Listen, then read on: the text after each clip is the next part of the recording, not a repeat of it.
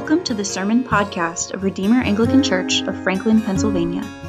Through every sermon, we hope that you are encouraged by the Word of God and the redeeming grace of Jesus Christ. To find out more about our church, visit our website at franklinredeemer.org.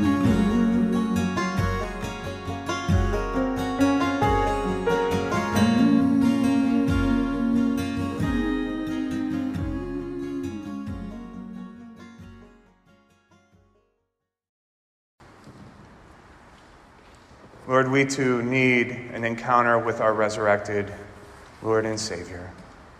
Please speak to us through your holy word that we might know you more deeply. In the name of the Father, and the Son, and the Holy Spirit. Amen. Be seated.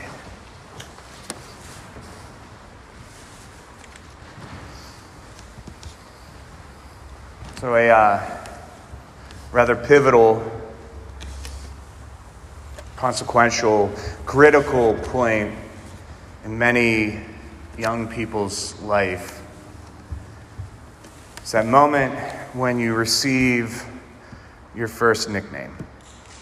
It could be elementary school, it could be middle school, it could be high school, it could be college. But it's important. It's a big day. Impacts a lot because it sticks with you. It can stick with you for a long time, and sometimes it can define you, for good or for ill. I'm 40, and I still go home, and when I go home, guys are still called by the same nicknames that they were given in middle school. And some of them I don't know what their real name is. And part of that's because I'm really bad with names, but that's a different thing. See, some nicknames are sweet, encouraging. Some are just kind of goofy, and some hurt. I know. Found out when my dad's high school and college buddies would be around, they didn't call him Mike. They called him Yeti, because my dad was a big dude. He was also kind of hairy, but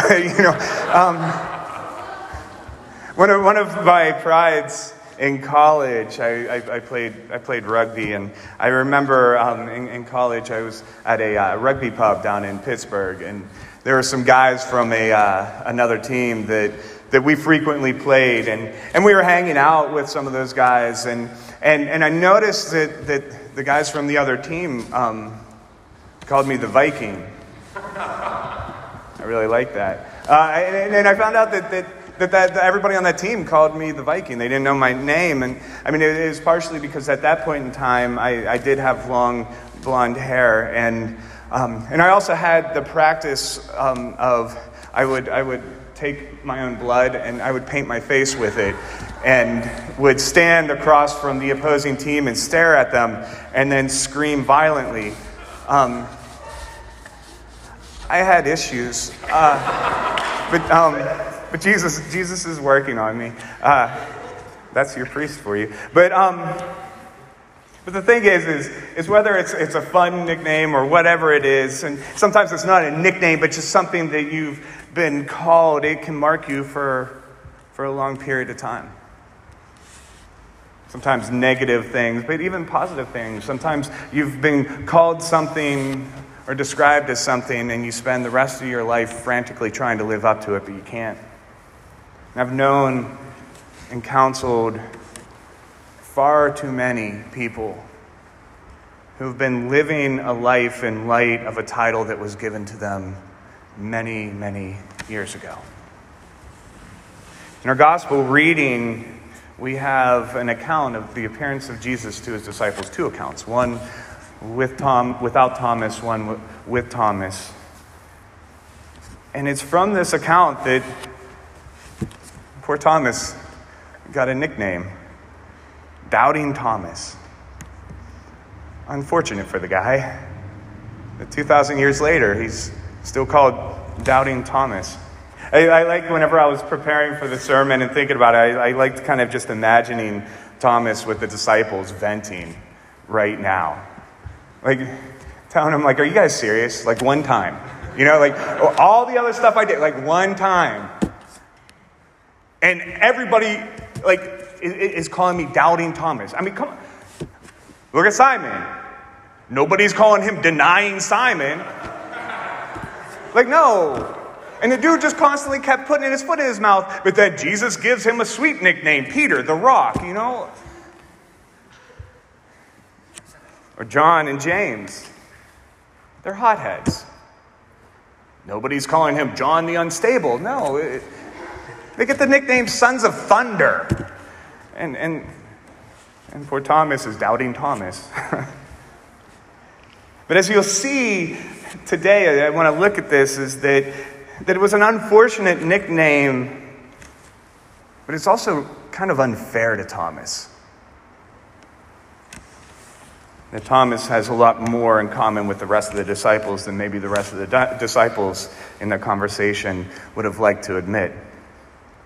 So I want to look today at the disciples prior to the encounter of our resurrected Lord, and then look at the disciples after that encounter.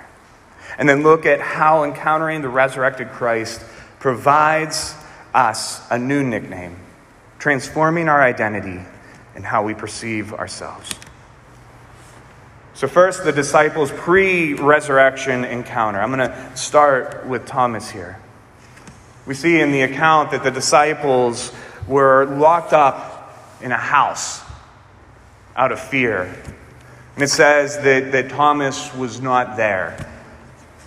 Nothing indicates why he wasn't there. I like to imagine that it was poor Thomas that it happened to be that night that he drew the short straws to sneak out and do an egg and milk run at the corner store. But for whatever reason, he wasn't there. But then, and he comes back though. Coming back from that corner store run, and the disciples greet him and say that they've seen Jesus, that Jesus was there, that he had resurrected. And in 25, we see what Thomas says. He says, "Unless I see in his hands the mark of the nails, and place my finger into the mark of the nails, and place my hand into his side, I will never believe." And the thing is by Thomas saying this, he's not being a hardened skeptic. If you were here on Easter Sunday, one of the main points that I emphasized was that nobody was expecting resurrection in the middle of history. Let alone, no one was looking for a resurrected Messiah. So the fact that Thomas was a little bit uncertain and unsure was not him being this hardened atheistic skeptic. It's him being a good Jew, being like, this doesn't make sense. Something must be up here. But as I said, Thomas gets a bad rap and an unfortunate nickname. Because if we go back to the story, the other disciples were not very different from Thomas. So looking at the other disciples, we see in John's account that they were locked up in a house, he says, for fear of the Jews, which was actually quite logical. I mean, any time that you have a new movement, a messianic movement that is threatening the powers that be, that even when they kill the leader of that movement, to squash the movement, they have to also make an example out of some of the key figures. And so they had every reason to think that what happened to Jesus was coming their way. And they weren't wrong, because if you read through Acts, many tried to do just that. But as you pull together the gospel accounts, you know that they're in the upper room, afraid with the door locked, after they had already received report from Mary Magdalene, who came and told them that the tomb was empty, told them that she had seen the resurrected Lord. But the Mary's proclamation and testimony was not enough for the disciples, in the exact same way that the disciples' proclamation was not enough for Thomas. We see that Jesus comes in, says, "Peace be with you." Shalom. And he shows them his hands and side. The same statement that he did with Thomas. Luke, in his account, adds some details that John doesn't include. And it says that when Jesus appeared and said, "Peace, shalom, be with you," it says that the disciples feared and thought he was a spirit. And Jesus said to them, "Why do you doubt?" And then he showed his hands and side, and then asked them for some fish to eat. But it was not until they themselves saw the wounds of Jesus, saw his physical presence before them, did their doubt turn to belief, that their fear was changed to rejoicing. Just like Thomas. See, if anything, poor Thomas shouldn't have had the nickname Doubting Thomas. The disciples should have had the nickname the Doubting Disciples. Because before encountering the resurrection, that's what they were. I want to make a quick note, just an aside, about doubt at this moment, because I think it's important, especially in our age. Our culture likes to elevate doubt to the point where it's almost like a virtue. But in Scripture, doubt is not celebrated, but is instead something that God dispels. In our age of modern enlightenment and great skepticism, superior to all of those ancient ignorant people who are duped into believing this type of stuff, we celebrate the fact that I have doubts. The problem is no one doubts their doubts. Ain't nobody doubting this intellectual certitude that was handed down to us from childhood, from a long line of philosophical systems. Nobody's doubting that. And in the midst of it, no matter what we think of ourselves, studies have shown over and over again, and you don't need studies, you just need to look at society. We tend to like to doubt the things that challenge our own beliefs and ideals. And we don't tend to doubt those things that align with our ideologies. But even though doubt is not something that we lift up as virtuous and makes us superior to those people with simple faith, we see that Jesus does not condemn their doubt. He doesn't say, "You doubt me, leave me." But in the midst of their doubt, he encounters them where they need to be encountered. He draws them into himself. But most importantly, regardless of doubt, Jesus was still raised. And they were still his disciples. As Christians, our faith is a historic and external faith. What I mean by that is our faith is not built upon some divine spark within that we need to muster up and cultivate within ourselves, and is dependent upon either our emotional sensibilities and passions or our intellectual certitude. Whether we feel certain at the moment or doubt at the moment, whether we feel the presence and the glory of the Lord or we feel empty and alone, Jesus is still risen. He is still Lord.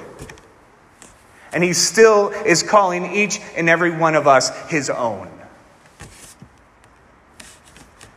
And so even though we don't celebrate doubt, we don't need to fear it.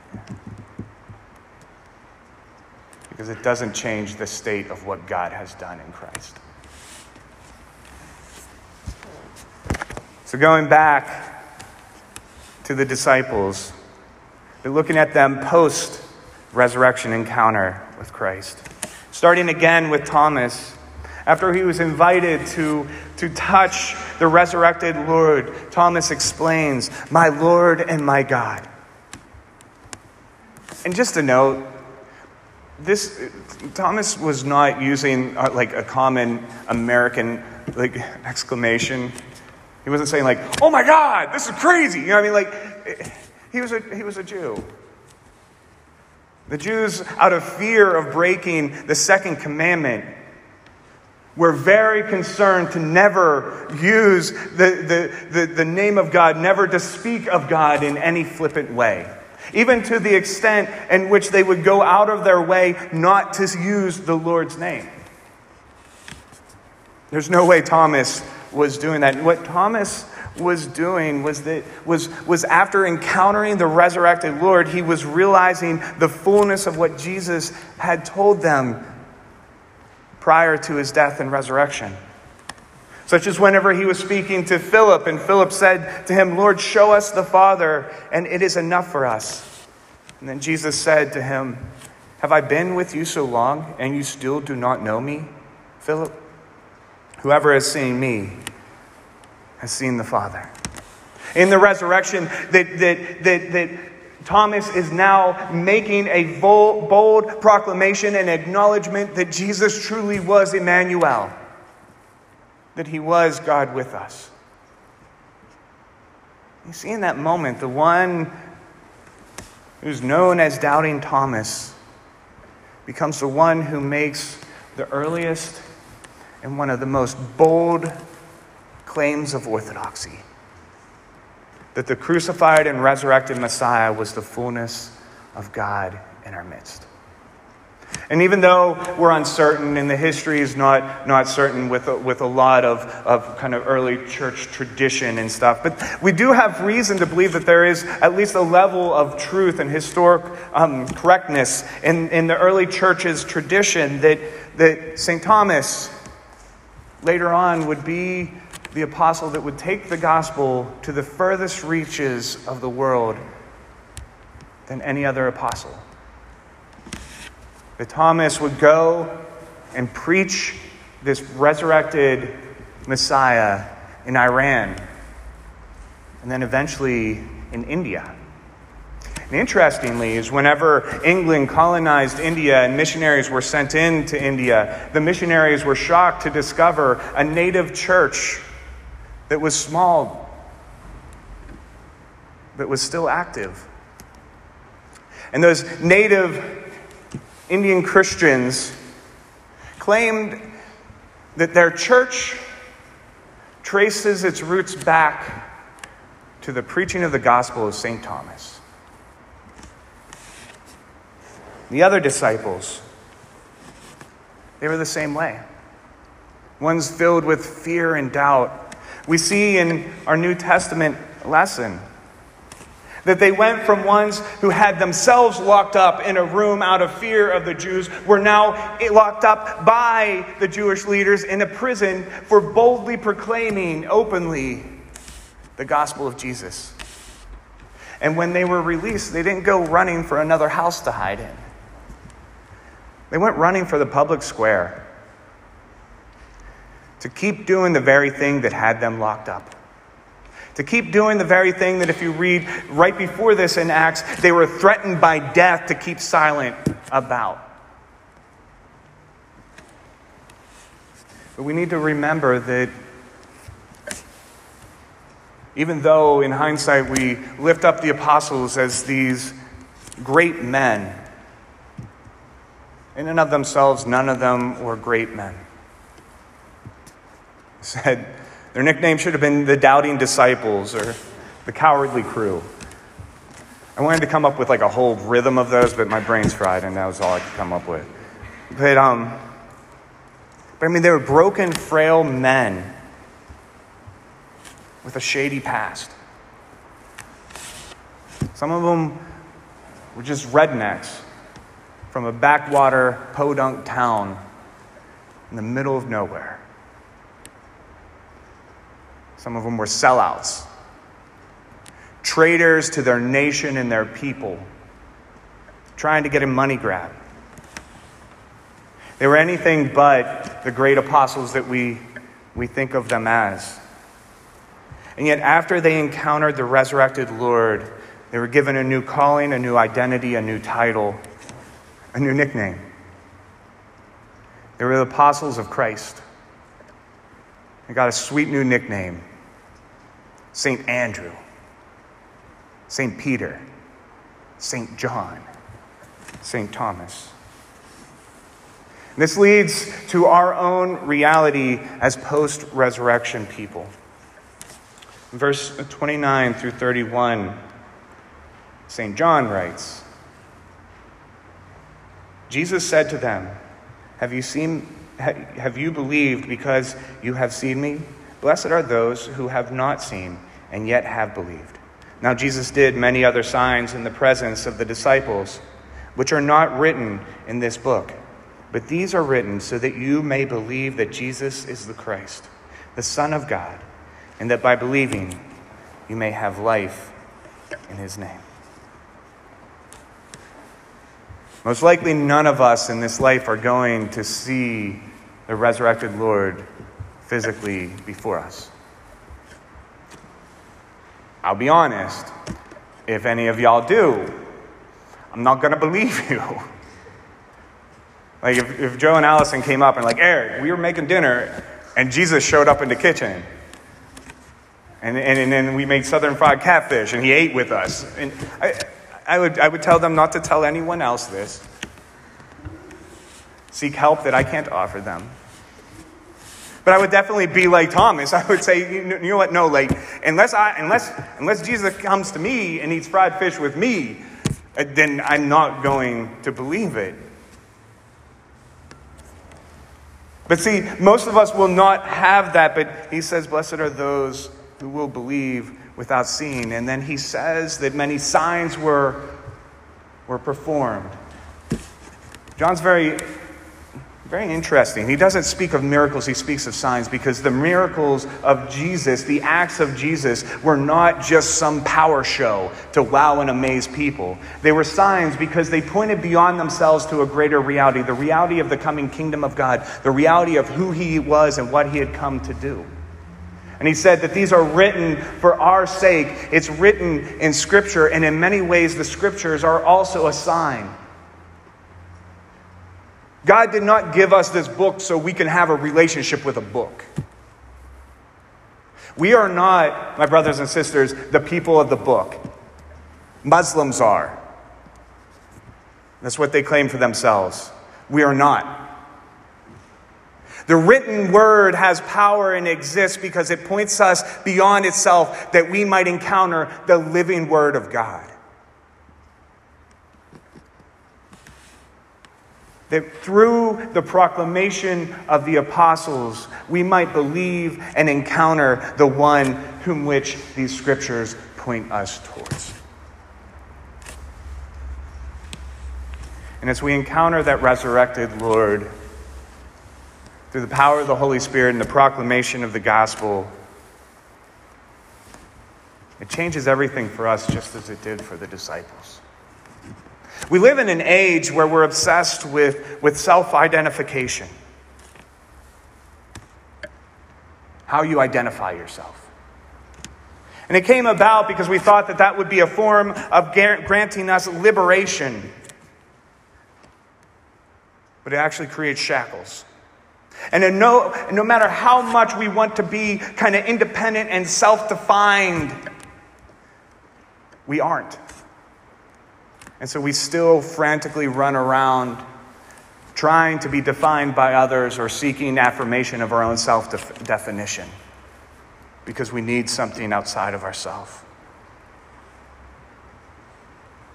The thing is our self-identification or our past labeling that was given to us by others immediately loses its significance in the face of our resurrected Lord.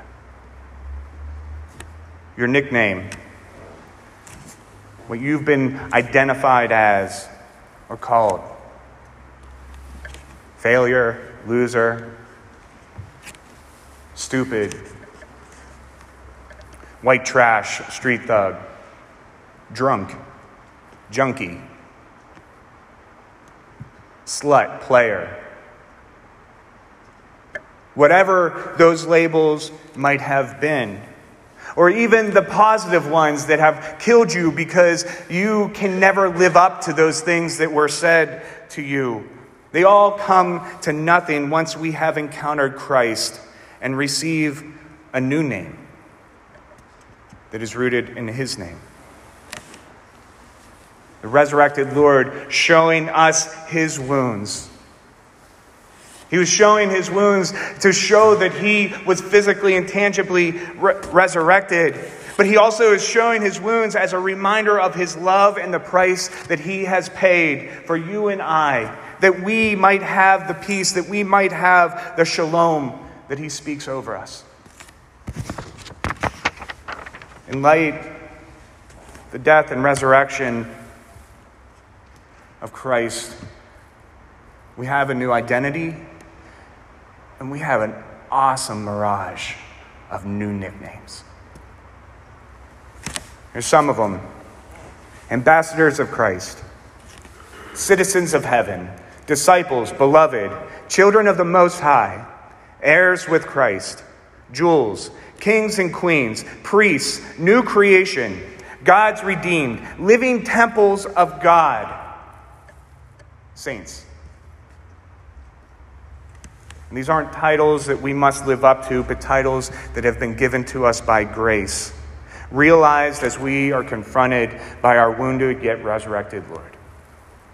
Like the doubting disciples who, after encountering the resurrected Lord, became Christ's apostles to bring the gospel to the known world, we too, as we encounter the resurrected Lord through the power of his Holy Spirit and the proclamation of his gospel, are liberated from our past titles and nicknames that identify us, to live within our world with confidence and peace, even as we still carry with us some fears and doubts, knowing that we are marked as ones who are loved and chosen by Christ, the one who occupied the cross and left the tomb empty, who conquered sin and death, passing through the grave, and was gloriously resurrected as the firstfruits of all who are in him. Thanks be to God. In the name of the Father, and the Son, and the Holy Spirit. Thank you for listening. Stay tuned for upcoming sermons and consider joining us in person for Sunday worship.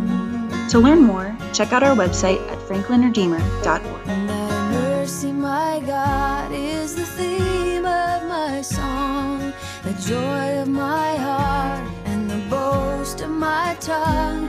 Thy free grace alone from the first